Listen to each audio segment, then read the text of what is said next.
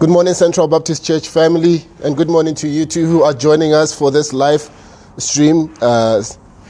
We thank God once again for His faithfulness and for His word that never fails, His word that continues to speak to us each and every day. This morning, I want to speak to you from 1 Corinthians chapter 15, verse 55 to 58. We normally have been going through a series, and this series has been through the gospel account according to Mark. So this morning we'll just take a detour, and I want to encourage you on the topic, death won't have the last laugh. Death won't have the last laugh. This is from 1 Corinthians chapter 15, verse 54 up until verse 58. Let us take this time and present it to the Lord in prayer, shall we? Our dear Heavenly Father, our Lord and God, we thank you for bringing us together this morning to hear your word. We pray for each and every individual who will come to hear the word being declared, that you may give them courage. You may encourage them even when they are discouraged. We pray that your word will go forth in power to instruct your people and to also convict those who do not know you and bring them to yourself. In Jesus' blessed name we pray. Amen. I want to begin this morning with a phrase from Romans chapter 5, verse 14 that stuck in my head this week. This is what it says. It says, from the time of Adam, death reigned. From the time of Adam, death reigned. We are living in days where it feels like death reigns. The coronavirus has now killed over 72,000 people. And I'm sure you keep up with the news. But what doesn't get a lot of press is the fact that death always is front and center. Over 450,000 people die each year.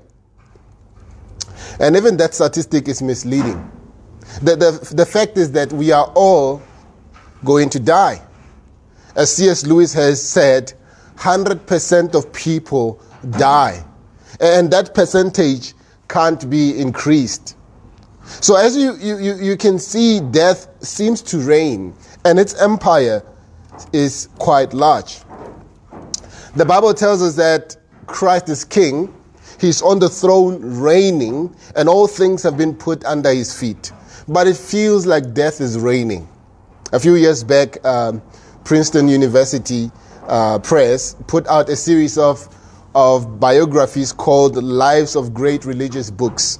It's an interesting concept, isn't it? A biography writes the life of somebody, but this series traces the lives of books.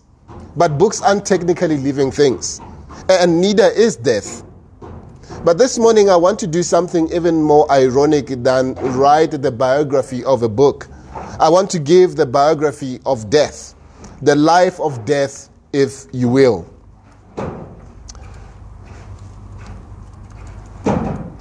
Many great biographies are structured around the rise and fall of a person.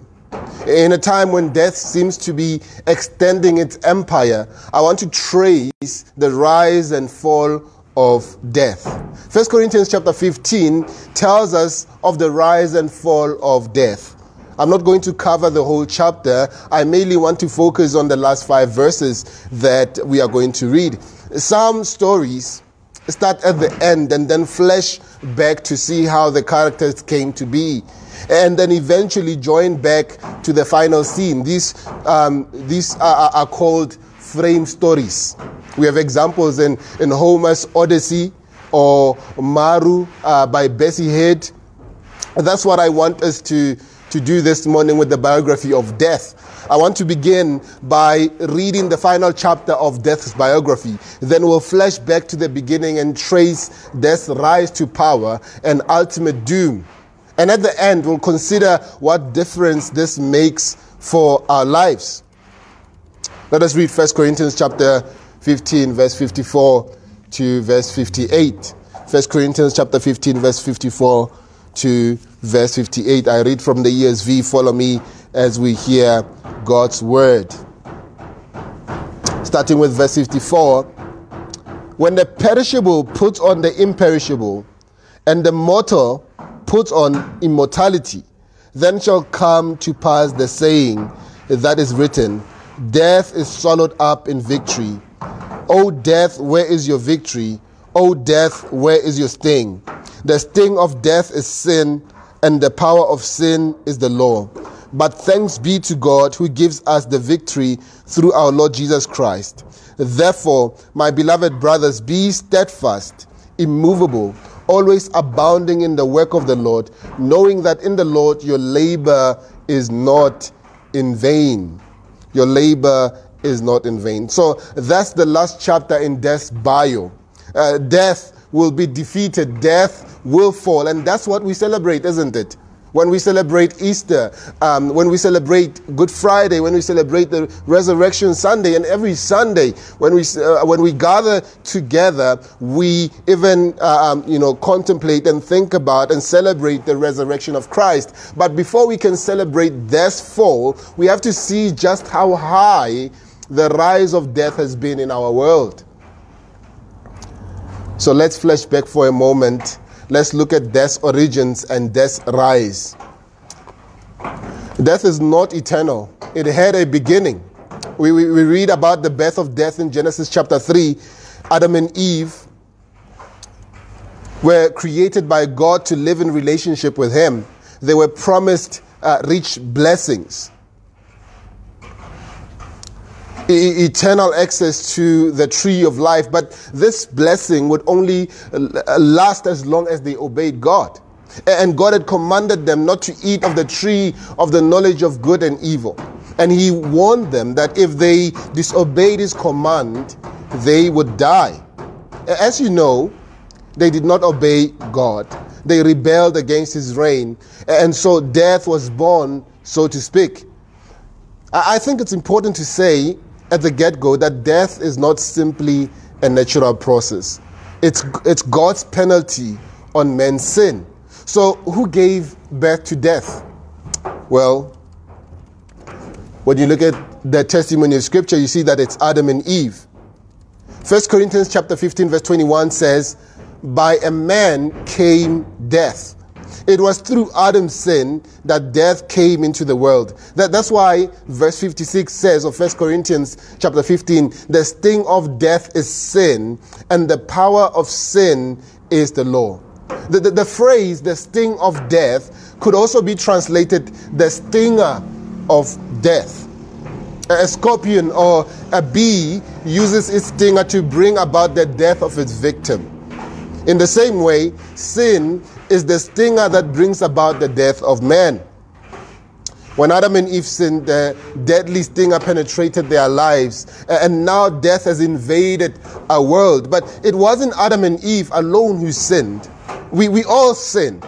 Romans chapter 5 verse 12 explains this. It says, therefore, sin came into the world through one man, and death through sin. And so death spread to all men because all sinned. Again, in Romans chapter 3 verse 23, we are told, for all have sinned. Romans chapter 6 verse 23 tells us, for the wages of sin is death. And death is not just physical mortality here. Death is eternal. Instead of eternal life, there's eternal condemnation in hell for all who sinned against God. So that's how death was born. But how did death rise to power? How does it exercise its reign over us? When verse 56 says, the sting of death is sin, there's likely a double meaning to the sting of death here. Sin is the stinger that leads to death. But there are also many things in our lives that give a foretaste of death. And those things sting. They hurt. And they continue to remind us of death's reign. Where do I get this? Well, have you ever noticed in Genesis chapter 3, when men sin, that the curse of death doesn't come immediately?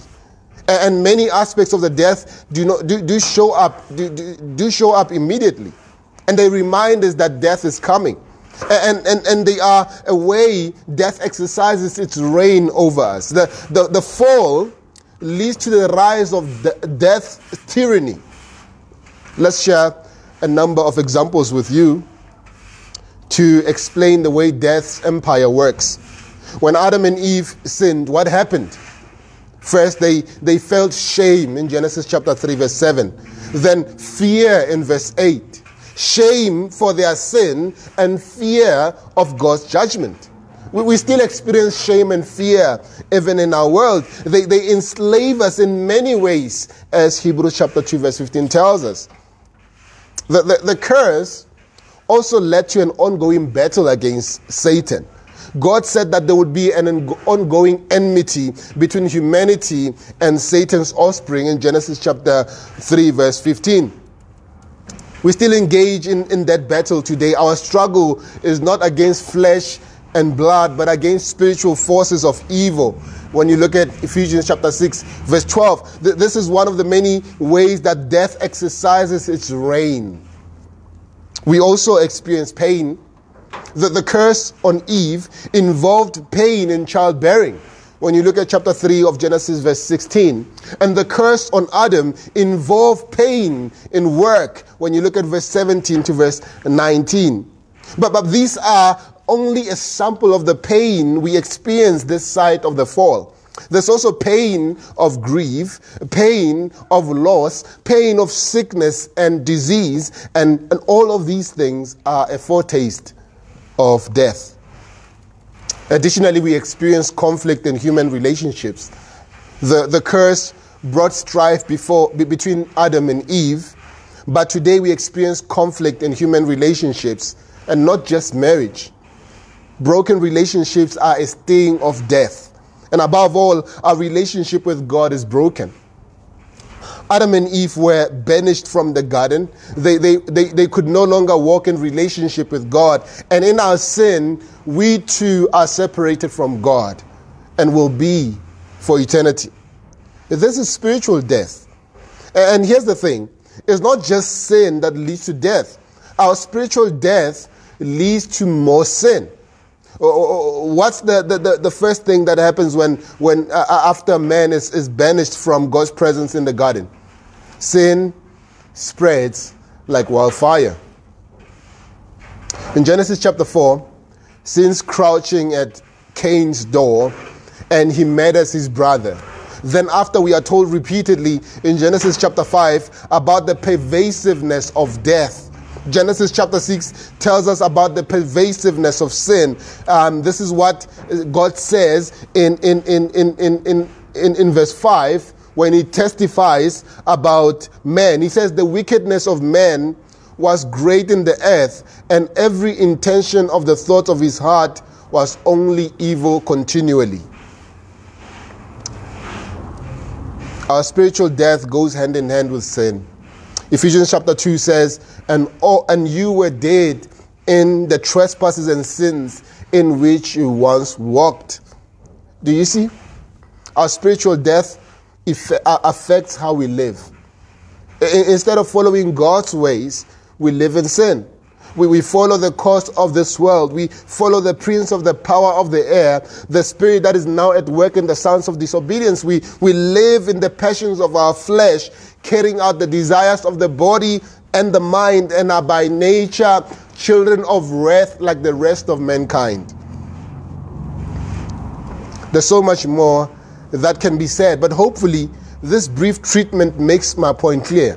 Following death's birth, death rose quickly to power. Its tyrannical reign spread to all people in all times. And it not only leads all people to the grave, it dominates us with shame and fear, with pain and frustration, with brokenness and alienation, and piles sin upon sin. Now that we've looked at death's rise, let's turn to consider its fall. Like the fall of the Roman Empire, the fall of death's empire doesn't happen quickly. It comes in stages. The fall of death began with predictions and prophecies. When death first entered the world, when it was still in the hospital with Adam and Eve, getting weighed and measured, there was already a prediction of his doom. In Genesis chapter 3, verse 15, God said that the offspring of death would crush the head of the serpent. Satan uses sin and death to keep us in bondage. But at the very beginning, we have a promise of Satan's defeat. We see many other indications in the Old Testament that death will be defeated. For the sake of time, I'm going to limit myself to one more example, referenced in our passage in 1 Corinthians 15, verse 57. That says, when the perishable puts on the imperishable and the immortal puts on the immortal, then shall come to pass the saying that it is written, death is swallowed up in victory. This saying comes from Isaiah chapter 25, verse 8. Let me read a few other verses in chapter 25 of Isaiah so you can get the sense of his tone. I'll read verse 7 to verse 9 of chapter 25 of Isaiah, and this is what it says. And he will swallow up on this mountain the covering that is cast over all peoples, the veil that is spread over all nations. He will swallow up death forever, and the Lord God will wipe away tears from all faces, and the reproach of his people he will take away from all the earth. For the Lord has spoken, it will be said on that day, behold, this is our God. We have waited for him that he might save us. This is the Lord. We have waited for him. Let us be glad and rejoice in his salvation. It's interesting. This passage not only predicts the joyous defeat of death, but right there with that prediction, it announces the defeat of the sting of death. The defeat of sadness and shame, the elimination of tears and reproach. Death is intimately connected with the tyranny of death, but it will all be defeated on the day Isaiah announces, a day the people in the Old Testament were waiting for, and a day we are all waiting for as well. But here's the good news: the coming of that day has been guaranteed through Jesus Christ. That's why we celebrate the resurrection every Sunday, doesn't it? 1 Corinthians chapter 15 verse 20 says, Christ has been raised from the dead, the first fruits of those who have fallen asleep. Christ's resurrection points forward to the day of our resurrection, because all who are in Christ will be raised from the dead. Just like Christ was raised. And when we are raised from the dead, when our perishable bodies put on the imperishable, and the mortal put on immortality, then shall come to pass the saying that it is written, death is swallowed up in victory, in verse 54. The orders laid out here in 1 Corinthians chapter 15, verse 21 to 23, when it says, for as by a man came death, by a man has come also the resurrection of the dead. For as in Adam all die, so also in Christ shall all be made alive. But each in his own order. Christ the first fruit, then at his coming, those who belong to Christ. We spend a lot of time looking at, talking about the sting of death. But let's not miss the bigger reality here. Let's not miss the victory of the resurrection. The sting of death is sin. But thanks be to God who gives us the victory through Jesus Christ, right? God gives us victory through Jesus Christ. The death of Christ and his resurrection have accomplished victory over death. We will experience the reign of death now because the fall of death happens in stages. But when Christ returns, those who are in Christ will be raised from the dead, and we will experience Christ's victory over death. How is this possible? Well, Christ has taken the sting out of death. Remember, the sting of death is sin. Our sin is what leads us to death.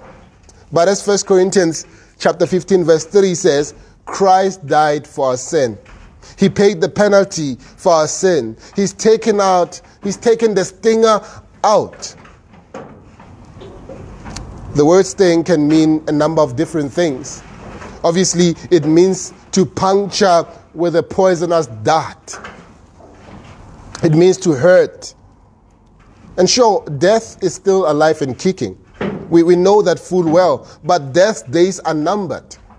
The last chapter in death's authorized biography has already been written in the resurrection of Jesus. It will be played out when he returns. Not only has death been defeated, death will actually one day die. There's a book by John Owen. It's a classic book. The title is attractive enough for you to read the book, but the book is very heavy in terms of reading. It's a very tough book to read. Every sentence, when you read one sentence, you read it 5 times to understand it. And the title of the book is The Death of Death in the Death of Christ. So that's the idea, that death dies because Christ died. But Christ did not just die. He rose again in the defeat of death. So death will one day die. The day is coming when death will be thrown into the lake of fire. Revelation chapter 20, verse 14. Then as Revelation chapter 21 says, in verse 4, he will wipe away every tear from their eyes, and death shall be no more. Neither shall there be mourning, no crying, no pain anymore, for the former things have passed away. Whenever you read a good book, you should try to apply that book in your life. And now that we've surveyed the biography of death, we do well to ask how we should apply it to our lives. Our passage this morning gives us 2 applications in verses 57 and verse 58. Verse 57 says, "Thanks be to God who gives us the victory through Jesus Christ." The clear response here is to thank God for the victory over death. But there's another response implied here. We need to realize that only God can give victory over death. And that victory comes only through Jesus Christ. All of us have sinned. All of us will therefore die. And none of us can do anything about it. We may try to ward off death through diet and exercise and modern medicine, but the fact remains we are all going to die and we'll all meet our Maker. We may also try to ward off the sting of death. We may try to minimize sadness and shame and grief and loneliness through various means. We pour ourselves into our work or into relationships. We numb our pain through food and drink or even worse. Many of these things are good. But when we look to them to do for us what only God can do, to save us and satisfy us, then we are not only actually escaping the sting of death at all. We are only burying the stinger deeper. Our only hope against the tyranny of death is to trust in Jesus Christ. He died for our sins. He was raised from the dead. It's only through him that we can have victory. So we need to trust in him. We need to repent of our sin and believe the gospel. That's the first way to respond to the biography of death. Excuse me. The second way is found in verse 58. Be steadfast, immovable, always abounding in the work of the Lord, knowing that in the Lord your labor is not in vain. The doctrine of our future hope should affect the way we live our present lives. And we have great hope, don't we? We have great security in the resurrection of Christ. These perishable bodies will put on the imperishable. The mortal will put on immortality, as verse 54 tells us. Then we will inherit the kingdom of God, verse 50. And our inheritance is imperishable, undefiled, unfading, kept in heaven for us. That security should lead to a stability in our lives. We don't need to be shaken by the coronavirus or economic upheaval. We are eternally safe and wealthy. We don't need to be threatened by opposition to the gospel. We need to give ourselves to the work of the Lord, because we know that that what we do for Jesus now is not in vain. Brothers and sisters, now's not the time to hide away and put our lives on pause. Now's not the time to fear. Now is the time to declare the good news. Death is defeated. Christ is risen. And now's the time to bear witness to the gospel in word and deed. For our witness now will be bearing on the eternal future of people. So, in light of the resurrection, let me close where Paul closes. Be steadfast, immovable, always abounding in the work of the Lord. Amen. Let us pray. Indeed, Lord, we are grateful that in the death of Christ, death is defeated. We don't need to be ashamed. We don't need to be crippled by fear. We trust in you. In the midst of affliction, in the midst of pain, in the midst of loss, in the midst of grief, Lord, we know that death will not have the last laugh. We pray, Father, that you help us. Help us when we grieve. Help us when we experience pain, that we may look to you and know that in you we have victory. In Jesus' blessed name, amen.